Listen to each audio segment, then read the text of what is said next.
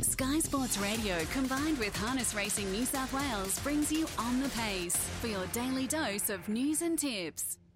Welcome to On the Pace on this Wednesday morning here on Sky Sports Radio, and not just any Wednesday morning, the Wednesday morning of Tab Eureka Week, where in the last hour we have had the barrier draws revealed for the world's richest harness race, that taking place on Saturday night at Menangle, the Tab Eureka. And first things first, for those who haven't heard how the barrier draw has now been configured post-release, let's go through them.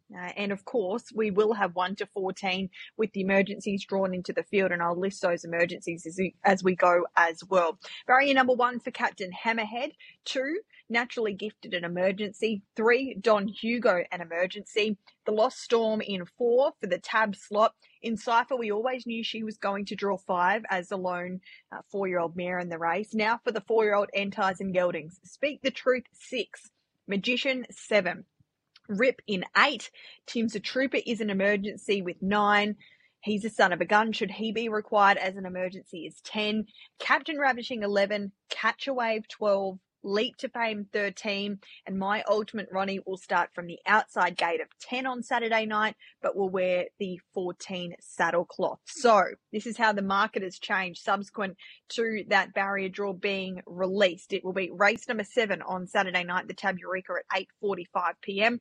Leap to Fame now out marginally to $1.80. Catch a Wave at $3.80.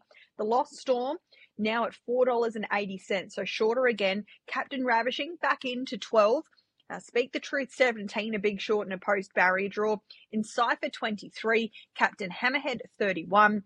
My Ultimate Ronnie, now $71. Rip at $101. And the outsider of the field is the Tassie horse, the Tas Racing slot holder, or the Tas Racing slot horse in Magician at $151. He'll wear saddle cloth number 7. Come the big one on Saturday night. So that's a situation update. There's certainly been plenty of change post that barrier draw due to the natural fact that now we know where these horses are going to line up behind the gate. It's certainly sent plenty of tongues wagging and plenty of chatter now starting to begin. And one man that I'm sure is pretty happy with how that barrier draw has played out for a few reasons is Andy Gath, the trainer of Catch a Wave, the second favourite, and of course the defending Miracle Mile champion. Andy's on the road and he's been kind enough to join us this morning. Andy, first of all, what's your initial reaction as we say good morning to you? Good, bad or indifferent? What were your thoughts post-barrier draw? We knew we were never going to draw that great, I suppose. If we wanted one, we probably wanted to draw inside Leap to Fame, and we sort of got that. So, so it can't be complaining too much. It's important that note that you've just made, drawing inside Leap to Fame. Probably even if you'd drawn the two extreme barriers together, you would have always been wanting to draw to advantage over him. But not only that, in terms of the barrier draw, I guess with him drawn directly alongside you as well, and Kate will know exactly what Leap to Fame's doing in the first 50 or so metres. Yeah, no, definitely. Obviously, we know what a great horse he is, Leap to Fame, and probably our best chance of beating him is probably trying to stay in front of him. Whether we can stay in front of him for the whole race, time will tell. But, we've got that opportunity now that Kate can sort of press forward and sort of just try and stay ahead of him the whole way. I'm not going to put the pressure on at this early stage because, of course, it's still a few days out. But and I'm guessing that I'm going to know your answer. But when you and Kate have discussions around a perfect situation on Saturday night, I would assume that that's to lead and hold that position. Yeah, probably. Again, the barrier draws has come out and sort of been on the road, so I've had a quick look at it. But, I'm not sure we probably have to blast out with Catch a Wave. I'm not saying they'll all hand up to him, but he's got to sort of sit park for a while and sit there quiet, and maybe Grant comes and then we can sort of force the issue a little bit after that. So, but if we had opportunity to lead, I think our best chance of beating him is, keeping him outside your Leap to Fame. It'll be out of cost too. We know how strong he is, and I'm sure Grant will drive aggressive. But that'll be our first plan, Britt. Well, that's a good position to be in, at least to have that, opportunity post-barrier drawing inside this favourite. As mentioned, you're on the road. So your preparation so far, 2 runs, a first-up defeat, bounce back with a win. He trialled yesterday. The trial looked great to the eye. What was the response from Kate and yourself? Yeah, no, as we know, like he ran his last half in 52 and last quarter's about 25-4, and he's still really strong on the line. Kate come back, obviously wasn't aware at the time. She said, did I break 53? It felt like it, and he was still strong on the line. So he's come through that really good. Felt like the perfect trial that we sort of wanted for him. The first half was probably a little bit sedate, but we just wanted him to hit the line strong, have a real good blow afterwards, which he did, and recovered really good. And this is his day off, travelling up to Sydney.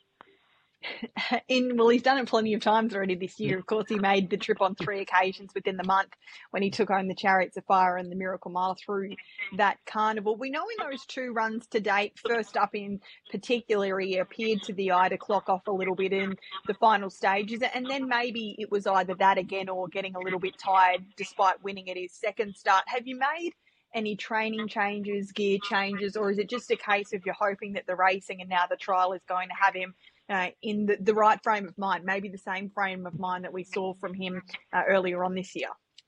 Yeah, we haven't changed too much. We've still got the same gear that we've sort of gone with his last few starts, and we've kept that the same. And like his first start, he probably knocked off a little bit. I think the second start was more getting tired. He had to sustain a really long run. So hopefully that he's in a winning position again.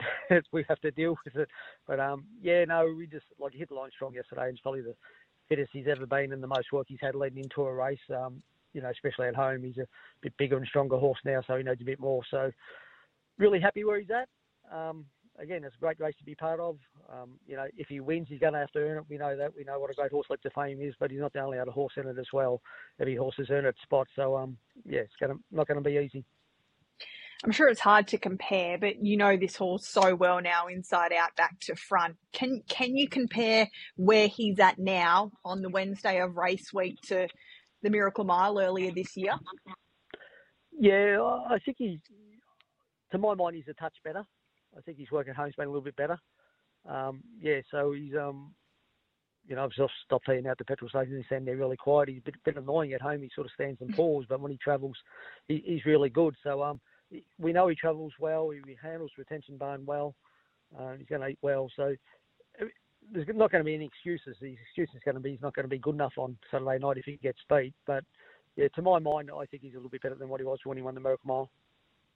Exciting times then for yourself and the Matthews family, and of course the Cordina racing slot holders as well. I saw Daniel this morning. He was pretty happy with that barrier draw, so that was a positive as well. It's going to be, and I'm sure it has been, a very different build-up to this $2.1 million race and what he was early this year in the Miracle Mile, because first things first, I think you were just happy to be in the Miracle Mile, and then he was able to come out and win it, and that wasn't really the plan a few weeks earlier before winning the Chariots of Fire. You've had a long time to get ready for this. How are you dealing with what's been such a significant build-up, and I'm sure it's only going to get even more serious?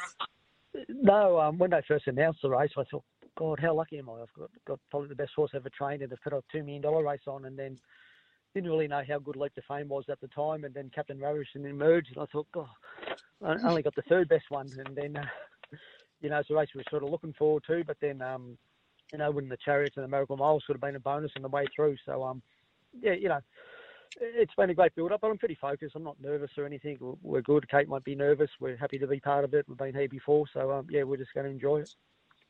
And all importantly as well, Andy, and I'll let you go after this question, but he seems to be behaving well. He seems to have matured again after that break. Is that what you're seeing at home, and is that what Kate's relaying out on the track as well?